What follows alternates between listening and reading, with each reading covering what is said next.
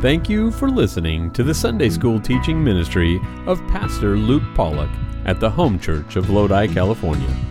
You can get more information about our church and about starting a relationship with Jesus Christ at www.thehomechurch.net. Our prayer is that this message from God's Word will renew your heart and mind today. Okay, all right. Well, welcome again to everybody. We're in the book of Jeremiah, and the title here is Weeping for a Nation. Jeremiah is known as the weeping prophet. We're going to see that again in today's lesson, but this is lesson number 12. Stuart Briscoe, he's an author, getting older now, but anyway, he told this amusing true story in one of his books. He told about a young pastor who was going to officiate a funeral. And it was the funeral of a war veteran. And so he took this funeral on, but the man who had died, all of his buddies, his military friends, wanted to have part in the funeral. And so at this funeral home, they requested that the pastor would lead them down the aisle from the back, down the aisle, in front of the casket. They would all stand there for a moment of silence, and then the pastor would then lead them out the side door and go out. Well, everything went as it was supposed to. The pastor went down, led them down, stood there. But as soon as he left the platform, he walked right into a janitor closet, and all of them followed him right into the janitor closet. He went through the wrong door. And the point of that little story is that leadership matters. It's very important that the person out in front is going in the right direction. And it sure is a blessing when that's the case, when we have a leader who's doing and knowing what they ought to do and doing what they ought to do. You take any God-ordained institution, the big three, government, church, and home. You take those three institutions that God set up, and leadership is absolutely key in each one of those areas. Proverbs 29:2 tells us that when the righteous are in authority, the people rejoice. But when the wicked beareth rule, the people mourn. And that is true in government, that is true in church, that is true in a home. It's true everywhere. John Maxwell, the great leadership author and speaker, said everything rises and falls on leadership. A good leader is a wonderful blessing. And anybody who's ever had the privilege of being under a good leader, whether it's in business or anywhere else, you know how good of a blessing that is. And we also know that many of us have been under bad leaders. And I'm sure we all have our stories of government and everything else about that. A bad leader, though, is a tragedy. God's people had some really bad leaders in Jeremiah's day. And Jeremiah made it clear that when a couple weeks ago when we talked about this, when he stood right up there in the temple, he made it very clear that the religious leaders were horrible. And he told them right there in the middle of the temple. He condemned the religious leaders, the priests there. And so what did they do? They put him in stocks. And what a shame when religious leaders especially don't want to hear the preaching of the Word of God anymore. When the people who are filling the pulpits don't even want to hear the truth of the Word of God. Then that was chapter 20 of Jeremiah. Then in chapters 21 and 22, Jeremiah begins several different prophecies specifically pointing to each king after Josiah. These are messages of doom to each one of them because they were horrible kings. They were horrible leaders. And so you can imagine now he preaches to the priests in chapter 20. Then in 21 and 22, he's just nailing every single one of the kings. You can now know that Jeremiah has no friends. And he's making himself actually an enemy to everybody. Not because he wants to, but because he's just speaking the Word of God. And again, also, what a tragedy when political leaders do nothing to hold back immorality in a nation. And that's what these were doing. Do nothing. It's even worse when they encourage immorality and then even lead people into it. Leadership matters. And we know that. We see that around us. But God wants his people to know that there are better leaders coming. God gives a message of hope that we're going to see this morning. And after these better leaders come, the greatest of all leaders is going to come. And that's how it starts in Jeremiah chapter 23. That's where we see everything begin. So the first point here, and you can write this on your notes, prophecy about failed leaders who will give way to good leaders, and then the greatest of all leaders. The greatest of all leaders. Jeremiah chapter 23 and verse 1, woe be unto the pastors that destroy and scatter the sheep of my pasture, saith the Lord. Now again, pastors, the word there means shepherd. And in this instance, what he's really talking about is the kings. He's still on the theme of the kings. And so he's referring to these pastors or shepherds as the kings, the ones who should be watching over God's flock. In the Old Testament, that's the word that's used. Pastor has a different connotation in the New Testament, more like what we think of today. Verse 2, therefore, thus saith the Lord, God of Israel, against the pastors that feed my people. Ye have scattered my flock, and have driven them away, and have not visited them. Behold, I will visit upon you the evil of your doings, saith the Lord. Again, pastors here are referring to the kings, but certainly all of us can apply this we can apply this to any leader that's called to lead and feed people. If you in this room have influence, then you're a leader of sorts. Leadership really just is influence. So everyone really needs to hear this. Pastors, Sunday school teachers, bosses, older siblings, grandparents, and in particular, I want to just mention this, and that is parents. If you're a parent in this room, you are a leader.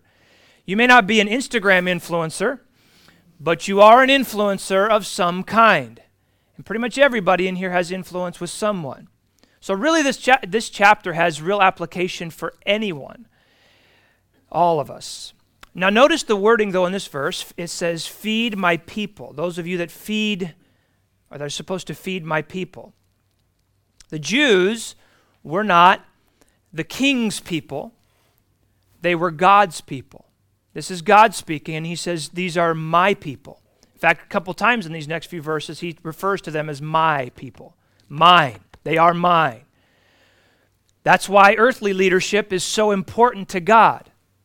That's why God cares about who's leading people, because people are his people. He cares about how his people are being led. Your children are actually God's children. Church members are God's people, not the pastor's people.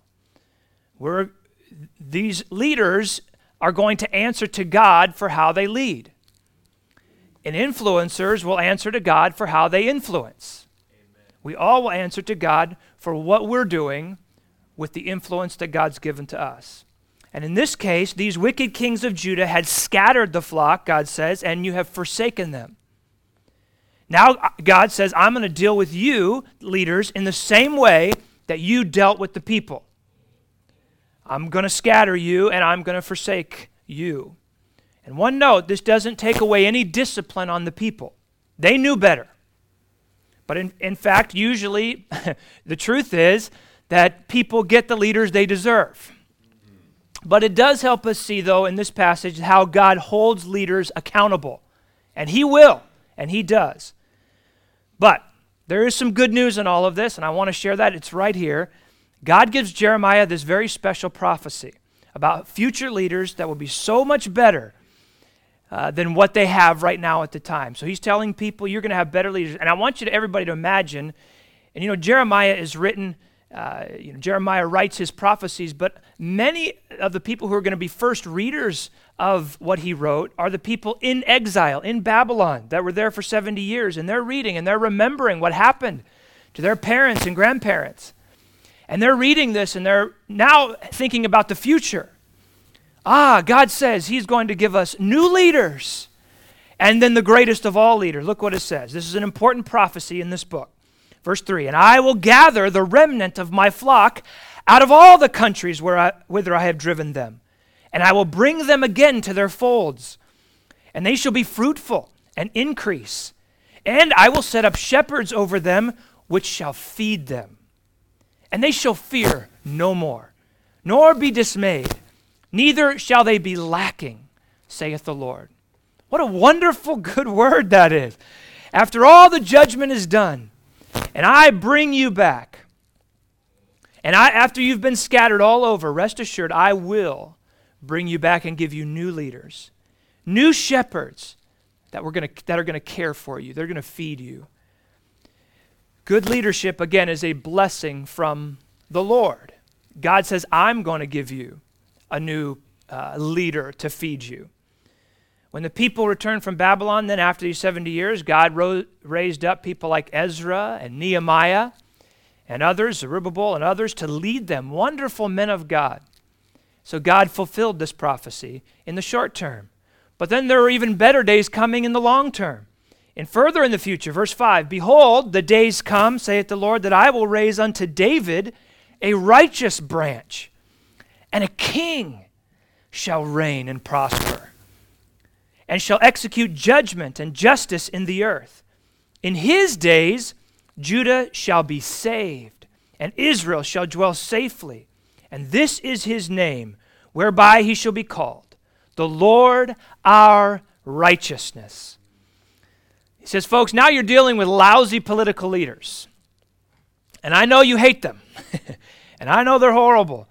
But just wait. One day I'm going to raise up someone in the lineage of David who will be king. And this king is going to execute perfect judgment, perfect justice on this earth. And we all know who this is, don't we? It's Jesus Christ, who will someday come and reign 1,000 years on this earth. That's the promise that God has made. And and then after that, he's going to take his children home to heaven. Now, Isaiah spoke of this prophecy also. He said, after these evil kings, there's going to be a curse pronounced on David's line. God was cutting down the tree. And that was in the prior chapter here also in Jeremiah chapter 22. But I'm cutting it off. No more. I'm sending everybody to Babylon. I'm scattering. But there's coming a day when even though God has cut off the tree and there's all there is a stump left, there's a branch going to come off of that stump. And that branch is going to be a branch of righteousness. And guess who that branch is going to be? It's going to be Jesus. By the way, for those of you who like these little details, Joseph and Mary both had their lineages traced to David. That is in the books of Matthew and Luke. But Mary's line is interesting because it fits this prophecy better. Because of that curse that was on David's line, Mary's line bypasses that, and the curse doesn't touch her line. So there was this branch. It all works out perfectly. It says here that this righteous branch will be called Jehovah Tzidkenu, which is the Lord our righteousness. Jehovah Tzidkenu. Now, I want you to think about this for just a minute. We're calling this righteous branch that's going to come. He's going to come about 600 years later. That's Jesus, who's the Messiah. He's going to be called Jehovah. This means that Jesus is God. This is a declaration of the deity of Christ. And why will he be called Jehovah, our righteousness? Our righteousness? Why will he be called that? Because everybody in heaven will know that they are there, not because of their own righteousness, but because of his righteousness. No one in heaven is going to think, boy, I sure deserve this place. I was sure a good person on earth. I did all the things I was supposed to do. My good deeds outweighed my bad deeds, and so I deserve all of this. No one's going to say that. Amen. Everyone there is going to say, Jehovah our righteousness. He is our righteousness. Each of them has been given righteousness by Jesus Christ. How good is good enough to get to heaven? How good is good enough to get to heaven? Well, let me tell you how good you have to be to get to heaven. Perfect. You have to have all your sins gone. So if you're trying to get to heaven this morning on your own good works, you know that you're never going to make it. It's useless. So stop and just cry out to Jesus and say, God, you are my righteousness. Lord, give me your righteousness. And that's what Jesus did. He died on the cross, rose again to put righteousness onto our account. Now, this amazing prophecy says that when King Jesus comes, he'll execute perfect justice, perfect judgment, perfect peace, perfect safety. And this is something that the world has never experienced up to this point. And it's the greatest deliverance the world has ever seen. And it's all because of the Lord our righteousness came and died on the cross and took our sin. Verse 7, therefore, behold, the days come, saith the Lord, that they shall no more say, the Lord liveth, which brought up the children of Israel out of the land of Egypt. No, they have something better they're going to say now. Verse 8, but the Lord liveth, which brought up and which led the seed of the house of Israel out of the north country and from all the countries whither I had driven them, and they shall dwell in their own land. Boy, this gets staticky as soon as I get excited, doesn't it? Sorry about that. Well, you're going to know when I'm excited then. In other words, they're going to say, coming out of Egypt was great, but nothing is as good as the Lord's deliverance now. What a wonderful prophecy here. And remember this, as we go through Jeremiah, and there's so much judgment we talk about, let me just remind us again, judgment is not the end of the story. It never is with God. But Jeremiah wasn't done addressing the leaders of Judah. That was that bright light in this chapter, but he needs to keep on going here. The priests were a joke. The kings just encouraged more wickedness and distance from God. And in the last hope, there was one more group that you would hope would stand for the Lord. You had the priests and the kings. There was one more group of leaders. Everybody, I'm sure, could count on, and it was the prophets. These were the mouthpieces of God. They had one job: speak the word of the Lord. Just speak what God says. If anyone should be holding the line, it would be those guys. And as a pastor, let me just say this. This chapter, as I was going through it this week and I was reading through it again, it just makes me sit up straight and put shivers down my spine. Pastors, church leaders, teachers need to pay very close attention to what God says here. All of us across, anybody who has that kind of a role. Of all the people in our lives, we count on these spiritual leaders to give us what the Word of God says. And in a world that is increasingly immoral, let me just say that people with spiritual influence have a greater responsibility to stand. But again, let me remind us that parents have also been given a spiritual leadership role. Our children, your children, are counting on you and me to give them and teach them the true Word of God. And if anyone is supposed to be telling them the truth, it's parents, even if it means our relationship with them suffers. But what happens when dads and moms would rather be their kids' friends than deliver the hard truth of the Word? What happens when the majority of pulpits in a country surrender to the culture? What happens when the people who are supposed to be speaking for the Lord decide that it's more comfortable to please man? Well, that's exactly what happened in Jeremiah's day. So you can read about it in the Kings. The very people who should be passing on the word had decided it was more important to be liked than to be respected. And this is now then a prophecy about leaders who are soft on sin. That's our next point. Prophecy about leaders who are soft on sin because they are living in sin themselves. Verse 9, this is who Jeremiah is addressing. Mine heart within me is broken. Here again is a verse why we call him the weeping prophet. Mine heart within me is broken because of the prophets. All my bones shake. I am like a drunken man, and like a man whom wine hath overcome, because of the Lord and because of the words of his holiness. Jeremiah is describing how he felt as he was receiving this word from the Lord about his fellow prophets. His heart was breaking. His bones shook. He couldn't stand up because he was like a drunken man. You know, sometimes the Word of God gives us deep emotions. When we start to consider the implications of the judgments that are written in the Word of God, it shakes us to our core. And we all see things one way in life, and usually it's because how someone else sees it, and we're just kind of feeding off of each other. But when we read the Word of God and God gives us His view of how things are, it shakes us up.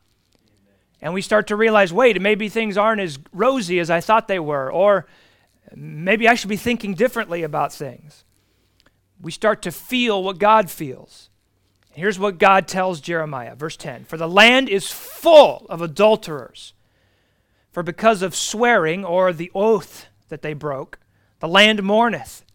The pleasant places of the wilderness are dried up, and their course is evil, and their force is not right. For both prophet and priest are profane. Yea, in my house have I found their wickedness, saith the Lord. The prophet and the priest are profane, it said. The word profane means soiled or polluted, meaning they've taken things that are holy and have soiled them and polluted them. They would stand and speak profanity. They had no care for the sacred. As pastors, teachers, parents, we need to keep certain things sacred. Talking crassly or crudely, or talking about body parts or sexual activity in a crude way. We need to be very careful about profaning things that are meant to be sacred. By the way, this is why cussing is called profanity. It's taking the sacred and profaning it. It shouldn't be done.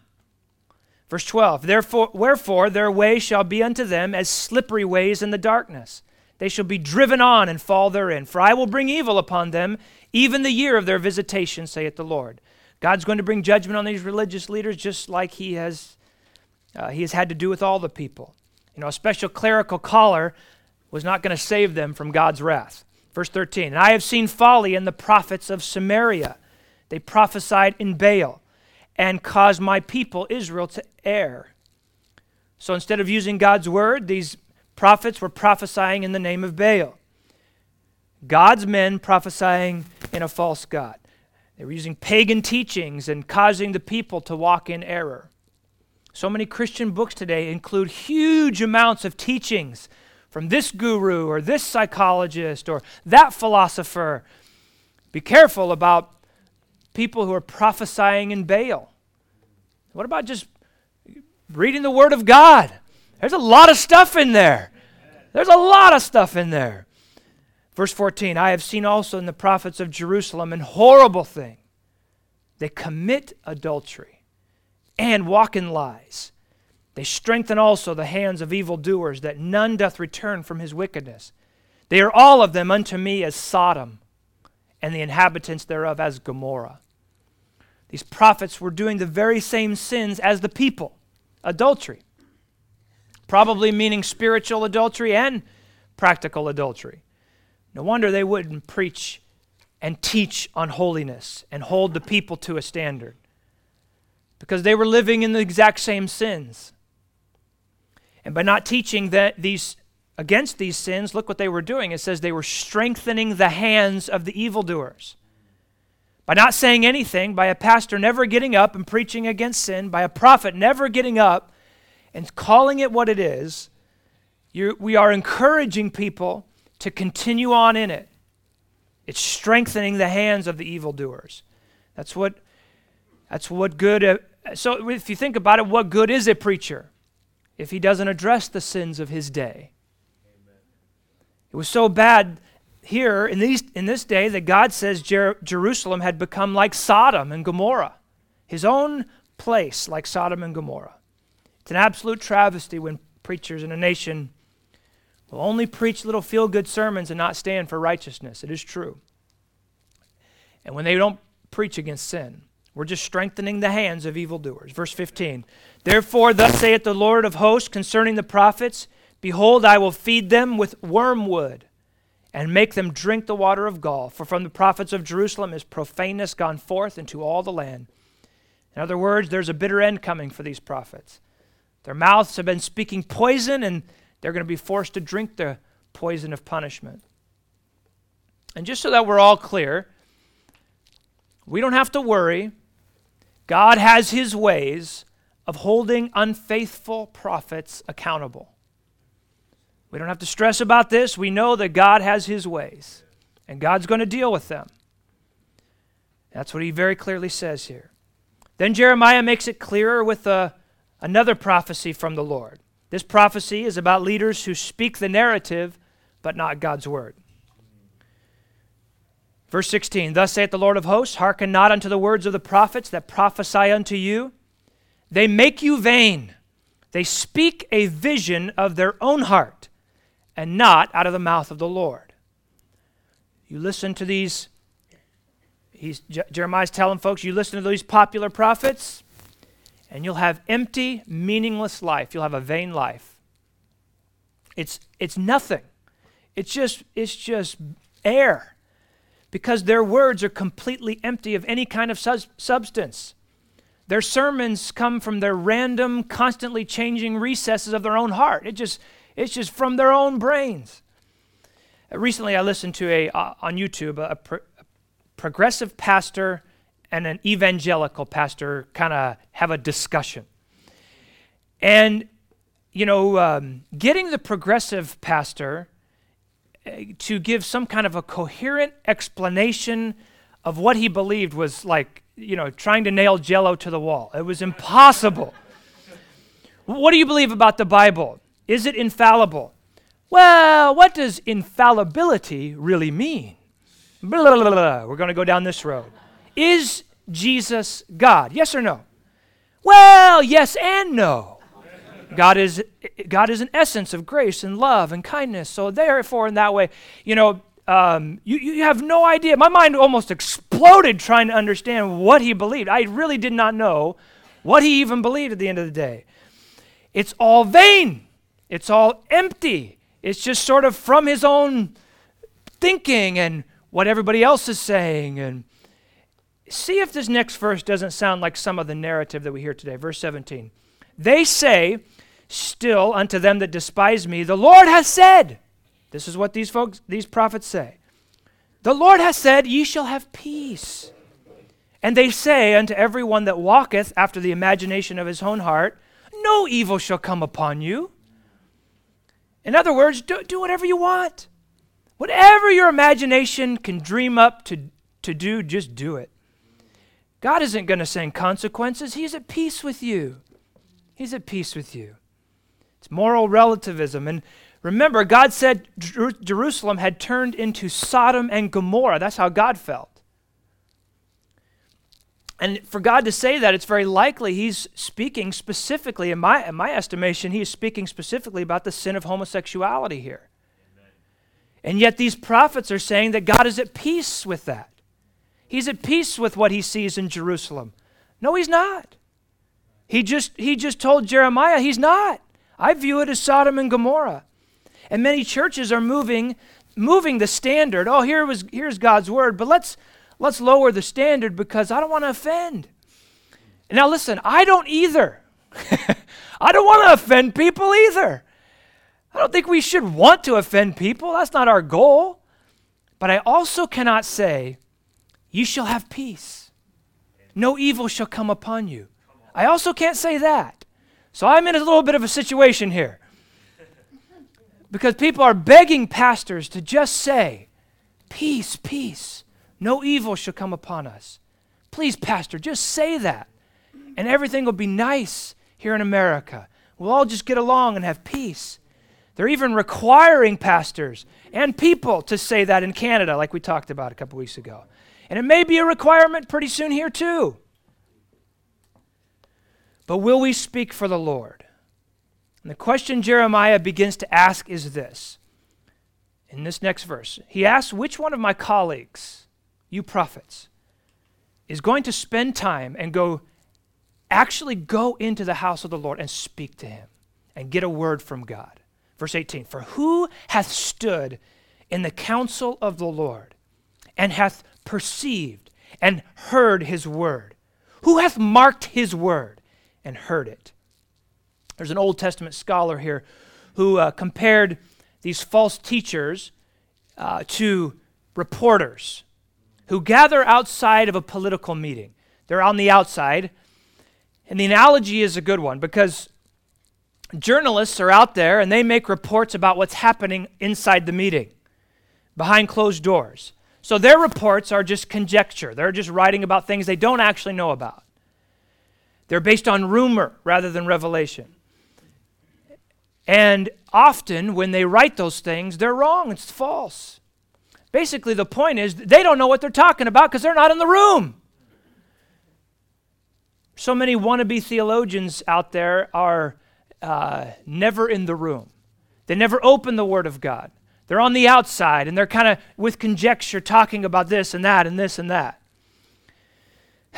On social media, K-Love, honestly, you have to be very careful because you're hearing these little snippets, you're hearing these one-liners that sound so peaceful and nice, but you got to be careful. Who's in the room? Who's opening up the Word of God and truly hearing the Word of God? The question today is who is opening the Word and really hearing what God says on these issues. People need prophets. They need leaders who actually say what God says and not just repeat the narrative. People like Jeremiah, who really did go into the council room of God and hear from God. And this is what he heard. Verse 19, "Behold, a whirlwind of the Lord is gone forth in fury. Even a grievous whirlwind, it shall fall grievously upon the head of the wicked. The anger of the Lord shall not return until he have executed, until he have performed the thoughts of his heart. In the latter days ye shall consider it perfectly." A city like Sodom and Gomorrah, again, is not okay with God. It's not at peace. God is angry. And judgment day is coming, Jeremiah is saying. But no one else would speak it. Verse 21, "I have not sent these prophets," God says, "yet they ran. I have not spoken to them, yet they prophesied. But if they had stood in my counsel, if they had been in the room and had caused my people to hear my words, then they should have turned them from their evil way and from the evil of their doings." God so wishes that these prophets would have come into the room and heard what the Lord has said and preached it to the people. And the preaching of the word would have helped people so much. You know, the preaching and teaching of God's word does have power, and it still does. And I commend everybody who weekly comes and purposely places themselves under the sound of preaching. You're doing the right thing. Some people say, well, I can just stay home from church and be fine. I just listen to my preacher online. Well, there's a lot of problems with that. It's fine to listen to some of those good guys, but I will tell you, at least for me, I pick and choose what sermons I want to hear. Oh, this is a good topic. I'll pick that one. And you never hear maybe what you need to hear, but more what you want to hear. You need to come to a place where somebody else chose the sermon, and you have to sit there and listen. We all need that. But also you need that close connection. There's so many reasons why we need to be in a place like this. But they wouldn't do it. Verse 23, "Am I a God at hand, saith the Lord, and not a God afar off? Can any hide himself in secret places that I shall not see him? Do not I fill heaven and earth, saith the Lord? I have heard what the prophets said, that they prophesy lies in my name, saying, I have dreamed, I have dreamed." God heard every lie, and they would start their messages with something like, I had a dream, everybody. And I felt the Lord was telling me in this dream to do this. And people love that. Oh, what's the new dream that the prophet got? Verse 26, "How long shall this be in the heart of the prophets that prophesy lies? Yea, they are prophets of the deceit of their own heart, which think to cause my people to forget my name by their dreams, which they tell every man to his neighbor, as their fathers have forgotten my name for Baal. The prophet that hath a dream, let him tell a dream. And he that hath my word, let him speak my word faithfully. What is the chaff to the wheat, saith the Lord?" In other words, if it's really a dream, tell people it's a dream and don't say God gave you that dream. Just say, I dreamed this and I probably had too much pizza last night. But here's what it is. Speak it and say it what it is. Don't say it's God's word if it's not. Then he says, what's the chaff to the wheat? Meaning, man's words are the chaff, God's word is the wheat. Make sure you make a distinction. As I stand up here and talk, God's words are what matter, not mine. My words are gluten-free, but his words are real wheat, okay? My words are chaff, his words are wheat. Reminder, this is a good practice in all of our lives. Don't say it's from the Lord if it's not. Be careful about saying, God told me this, God told me this, God told me this. Or just somebody the other day said, well, God told me to do this, God said this and this, God told me not to go to the Wednesday night class, literally, whatever. Okay, whatever. There's a big difference between God's words and man's. In verse 29, I wanted to get to this first before we're done. One of my favorite verses in the entire Bible. Is not my word as a fire, saith the Lord, and like a hammer that breaketh the rock in pieces? God's saying there is extraordinary power in God's words that man's words will never have. His word is like a fire that touches, and everything it touches, it makes like unto it. A fire, when it touches something, it makes it like unto itself. It burns it up. And that's what the fire does. That's what the word of God does when somebody gets a hold of it. It conforms us. And his word is like a hammer that takes a hard, dead heart and breaks it up. The word of God. I watched this week as there was a young father who was just dealing with some things in his own life. We made an appointment. He came in and we sat and chatted for a little while. He was just sharing some things, and I began to talk to him about the Lord. I said, let's get to the core of the issue. And so I began to share with him about sin and started opening up the Word of God and sharing what God says about where we all are and how we all owe a price to God for our sin. But then Jesus came and died on the cross to cover our sins and to take all of this away so that now we can live in a whole new different way and live with a whole new different mind. And as I began to actually speak the Word of God, you could see a complete change in his face. It was, nobody ever talked to him like that. Nobody at work spoke the words of God to him. Nobody in his home was speaking the words of God to him. Nobody on TV was speaking the words of God to him. But somebody actually now has spoken the words of God to somebody. And it was like a fire that just started burning, and like a hammer that just did a job. Like a hammer that hits the nail on the head. It's almost like the light comes on here. It's the Word of God. It's different from any other words you'll hear. Amen. It strikes to the heart. And that man prayed and asked Jesus in his heart, by the way, this week. The Word of God is like wheat. It's like the fire. It's like hammer. And I'm going to give you the last prophecy, and we're going to end with this. I can't give you all the scriptures, but the last prophecy here is a prophecy about insincere prophets who make a mockery of God's word. God says these prophets had become profitless. In verse 32, he said, they shall not profit this people at all. And I was just thinking that is the end result of a prophet or a preacher or a leader who will not stand for the word of God. It profits nobody. It helps no one. At the end of the day, there's just really nothing it's helping. We all need a reminder that if we bend to culture, we'll be helping nobody. We'll be just like them.